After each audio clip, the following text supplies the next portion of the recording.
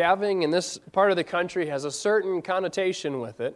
And I would guess most of you right now with that word are picturing cows giving birth to cattle, or maybe some other kind of animal giving birth. It produces a certain sense of awe and wonder, and it's also somewhat predictable. You let a bull run around with cows, and miraculously, around 280 days later, behold, there is another calf. No idea how that calf got there. There's another type of calving, though, that happens a little more irregularly and a lot less predictable. This calving doesn't produce new life, it produces icebergs. As glaciers move, bits and pieces fall off. And as I say bits and pieces, I don't mean little tiny pieces of shaved ice. No, these pieces can be massive sizes. Some have been reported to be the size of Rhode Island, if you've ever been out that way, or 776,000 acres. To put it into a little more perspective for us to understand, 1,200 square miles. That's a big bit of ice, a little piece of ice that falls off. But when these chunks break off of a glacier, they fall into the sea, and if you've ever had an iced beverage, you know that ice floats. So it falls down, and then it starts coming back up again. Some can rise up to 600 feet in the air. I mean, not in the air, they don't float in the air, it's floating on the sea. But all of a sudden, out of nowhere, here comes this big ice mountain, the size of 2 football fields, standing on edge. Imagine being in a canoe and seeing this monstrous mountain rise from the abyss and tower over you, all from just a little bit of ice breaking off of a glacier. It's enough, again, to stir up awe and wonder and probably a touch of terror just for good measure.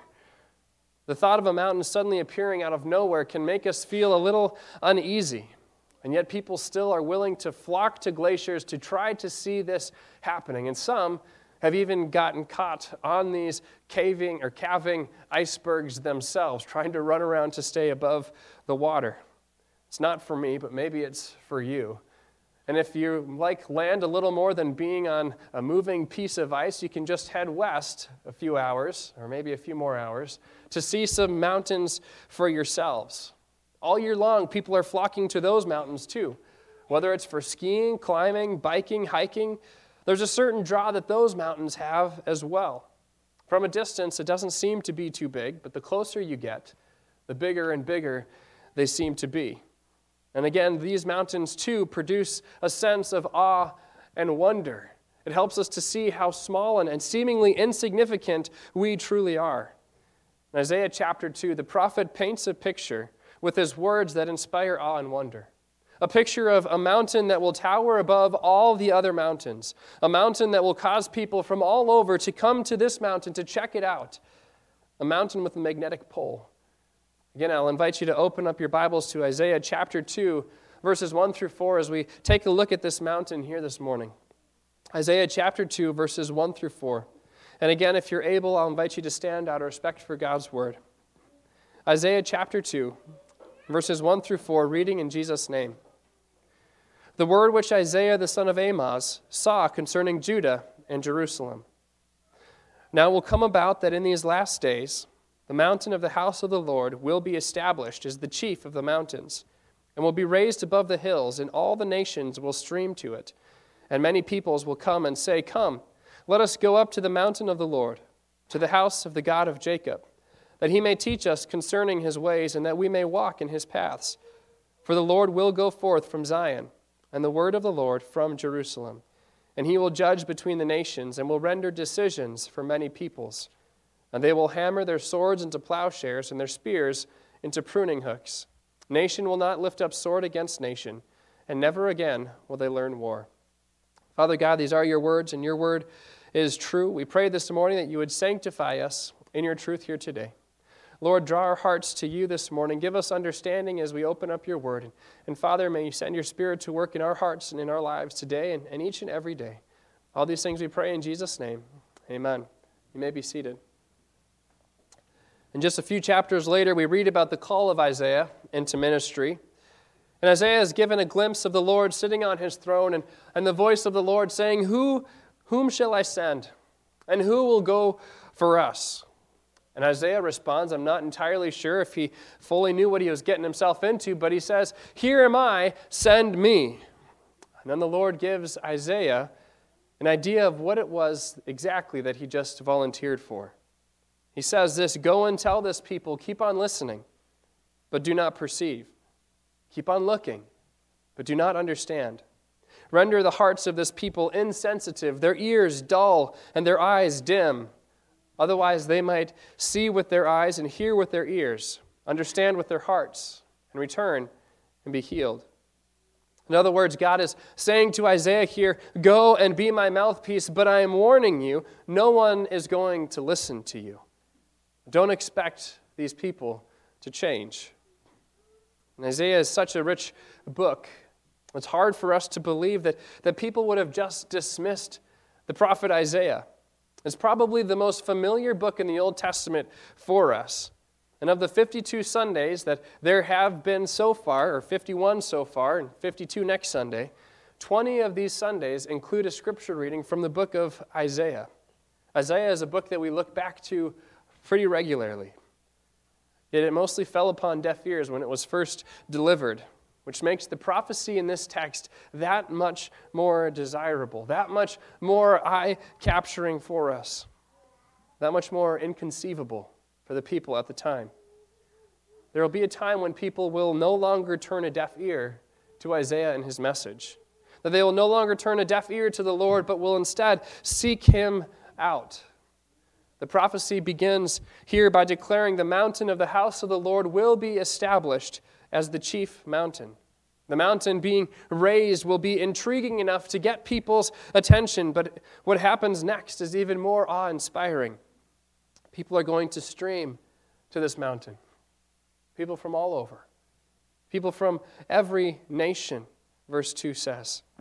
And these people are streaming to the mountain. They aren't coming for a nice photo op. They're not coming because they want a cardio workout to climb up this mountain, or they're not coming to go skiing down it. They're coming to this mountain for more than vain curiosity and for more than just excitement. They're coming to learn. They stream to this mountain to approach the house of the God of Jacob, to come and to see the Lord. I don't know about you, but when I hear this picture, in my mind, I picture some hard-to-reach temple with some wise old man sitting up there, and people trying to do this rigorous climb to seek his wisdom, to find out what, you have something for me. What is this message that you have for me? I've conquered all of this ground, all of this way. I've gone through all this adversity, and here I am. Now tell me what I need to know. A bit like the story of the Wizard of Oz, right? However, these people aren't going to the Lord in hopes of finding a brain.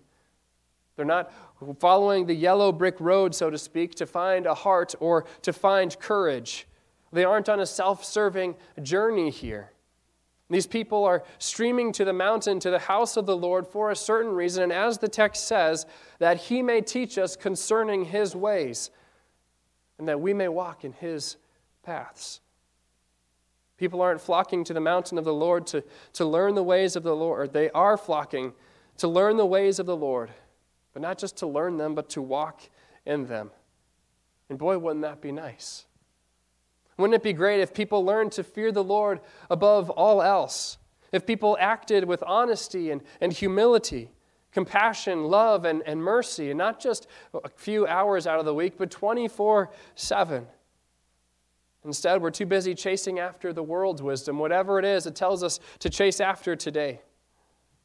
Or we're too caught up in ourselves that we fail to see that there are other human beings out there, people with eternal souls. And we can view them as opponents, view them as the enemy, or view them as the competition. And we worry over what might happen if those people were ever to get an advantage over us. And so instead, we try to operate out of fear. Out of what happens if I lose my power, if I lose authority, if I lose my standing in this world, if I lose something and someone else gets it, what will happen? And so we spend our lives trying to keep what is ours, trying to keep others from having it. We operate more out of fear than a desire to walk in the ways of the Lord. There comes a time, though, once we've operated in fear long enough, that we realize that our way isn't the best way. We understand that we don't have all the answers, and we begin to understand that maybe, just maybe, God knew what he was doing when he gave us the law. That just maybe God has a plan for us, a purpose for us, and his desire for us as we follow his law isn't just so that we suffer and have miserable existence here in this life. It's not so that he has a reason to punish us whenever we go against his word or his laws. But it's for our own protection. It's for our own benefit. It's for our own good. As Isaiah identifies the law here in this passage, he isn't merely referring to the Ten Commandments, but he is referring to all of God's word. God's word has been given to us for our good, for our benefit. Explaining that what God requires of us, that's good for us to know, but also what God has done himself to meet that requirement in our stead. This word of God will go forth from Jerusalem. And as it goes forth, it draws souls to check out this mountain, to learn the ways of the Lord and to walk in his paths, the path that is good. Isaiah prophesies of a desire to hear and to learn and to put into practice the word of God. Hearing the word of God is good. Scripture it tells us that faith comes from hearing, and hearing by the word of Christ.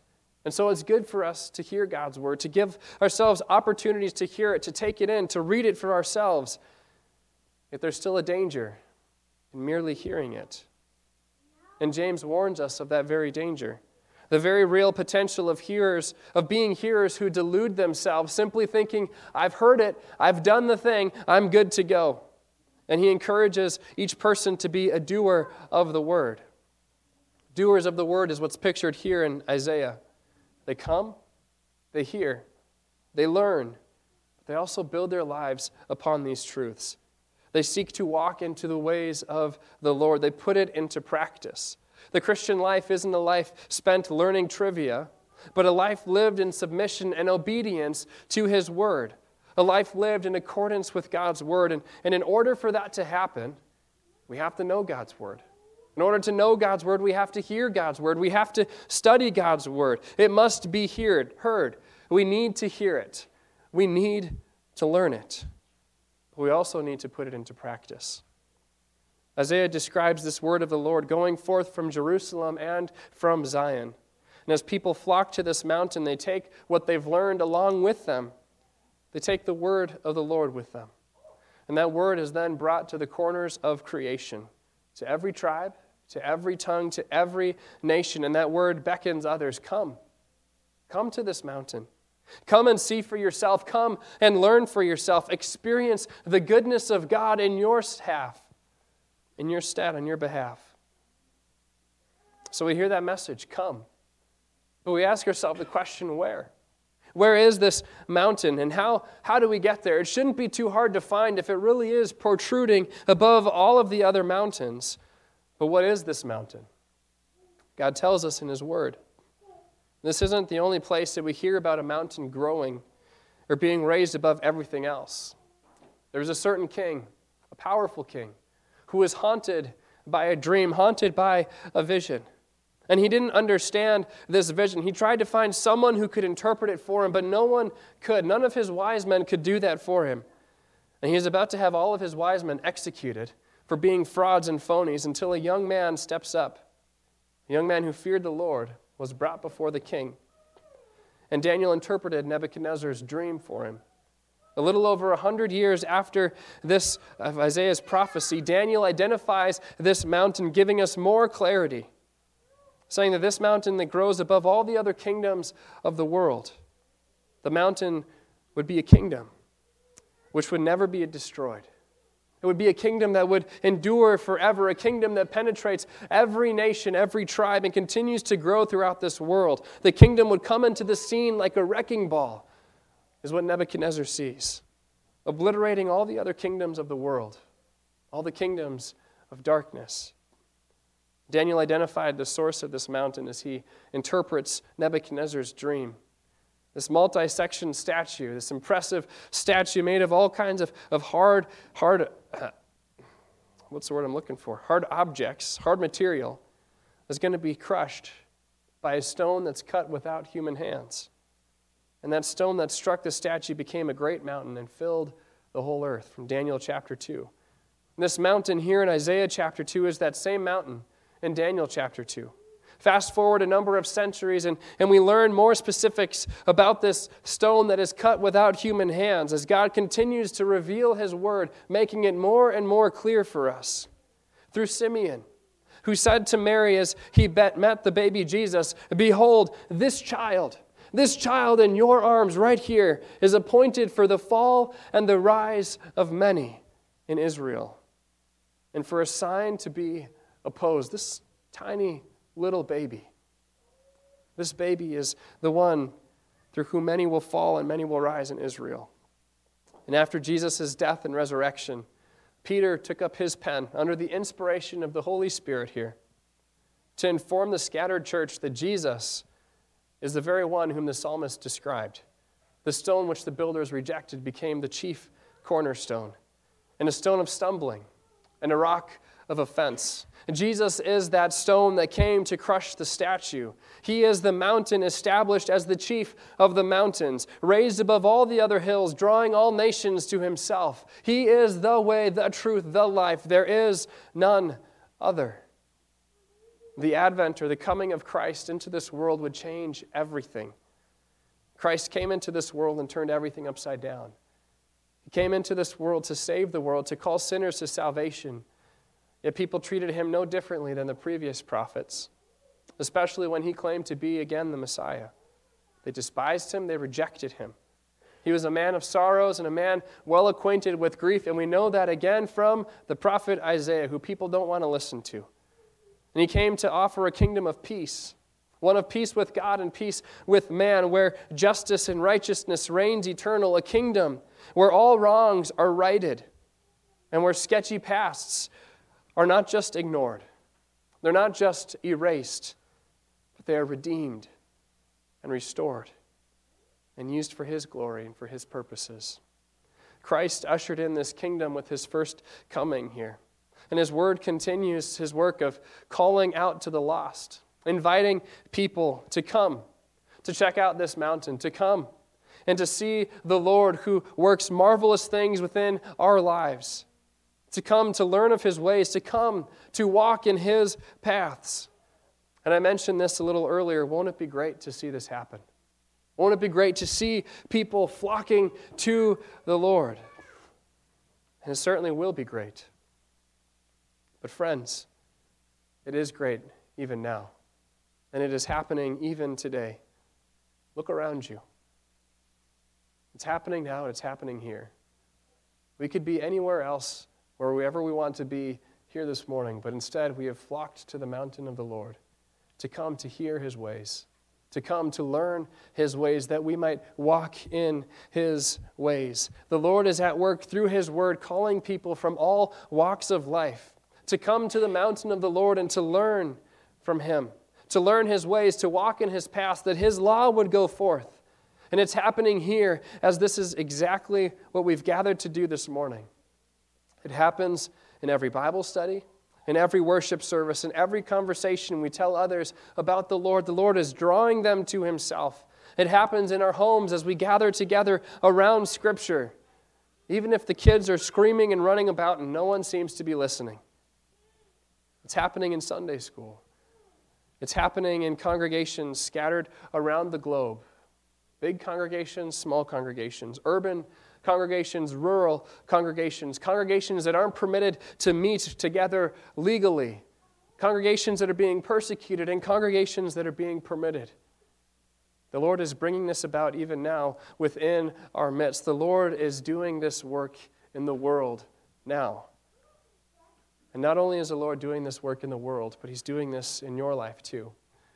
We may be thick-headed at times. We may be slow learners. We may even kick against the goads when the Lord is telling us to do something and we say, no, I'm going to do something else. I don't want to do it your way. Dragging our heels in where we are called to follow the Lord, and yet here we are again, giving ourselves to hear God's word, to learn God's word, to be called again into obedience. And we've gathered this morning to confess our sins, to say, God, I haven't loved you above all things. sinned against you in my thoughts and my words and my deeds. Lord, I haven't been faithfully following you as you have called me to. We confess our sin of our own stubbornness, of our own willful disobedience, and of putting other things before the Lord, of fearing man, fearing what might happen to us more than we fear the Lord. And of all of this, the Lord continues to teach us his ways. His word, first of all, warns us that these sins aren't okay. He tells us that the wages of sin is death. So we don't just shrug it off and say it's no big deal. But it also tells us that the free gift of God is eternal life through Christ Jesus our Lord. And he points us back to that mountain, back to Calvary and the act that happened there where it was paid for in full for you, and invites me, invites the world to come to himself, to hear, to learn, to study his ways, and to see what Christ has done in your behalf. I'll close with these words from James Montgomery. He's a hymn writer, and you'll probably recognize these words. Come to Calvary's holy mountain. Come to Calvary's holy mountain, sinners ruined by the fall. Here a pure and healing fountain flows to you, to me, to all, in a full, perpetual tide, open when our Savior died. Come in poverty and meanness. Come defiled without, within. From infection and uncleanness, from the leprosy of sin, wash your robes and make them white, and ye shall walk with God in light. Come in sorrow and contrition, wounded, impotent, and blind.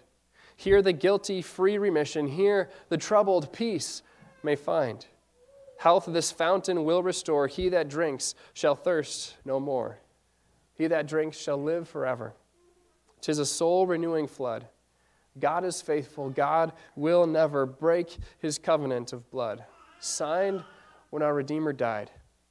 Sealed when he was glorified. So friends, come to Calvary's holy mountain. Come and learn and see what he is doing here. Learn and put these things into practice. Friends, the Lord is at work. It may seem that there are few who are desiring to learn the ways of the Lord. It may not seem like the whole world is flocking to the Lord at this time, but people from every tribe, every tongue, every nation are indeed flocking to that mountain of the Lord. And today that call once again comes to you and to me. Come to this mountain. Come and learn. Come and see. And come and live. Come to me, all you who are weary and heavy laden, and I will bring you rest. I will give you rest. My yoke is easy, and my burden is light. Let's pray. Father God, we thank you for your word and for its truth. Lord, thank you that your word draws us to yourself, that you are calling us to yourself through your word. Father, we pray that we would heed your word, that we would not just be merely hearers of your word, but that we would also be doers of your word, that we would trust it, that we would believe it, Lord, that we would live it out as well, that we would align our lives in agreement with it. Father, we pray that you would forgive us for the times when you call us and we say, no thanks, not now, maybe later. We ask for your grace to continue to call to us again and again. Lord, we pray that you would not give up in calling us to yourself. We pray, Lord, that you would continue to draw us to yourself, to draw us to your mountain, that one day we might be with you in paradise. Father, we pray for those who are chasing after the ways of the world. Lord, seeking the world's wisdom, we pray that you would work in each one of our hearts. Help us to see the emptiness of it all. And Lord, to see the wonder, the awe, the glory of what you have accomplished for us in our place, in our stead, on our behalf. God, we thank you that you are coming to seek and to save the lost, and we thank you that you are doing that in our lives today and each and every day. All these things we pray in Jesus' name. Amen.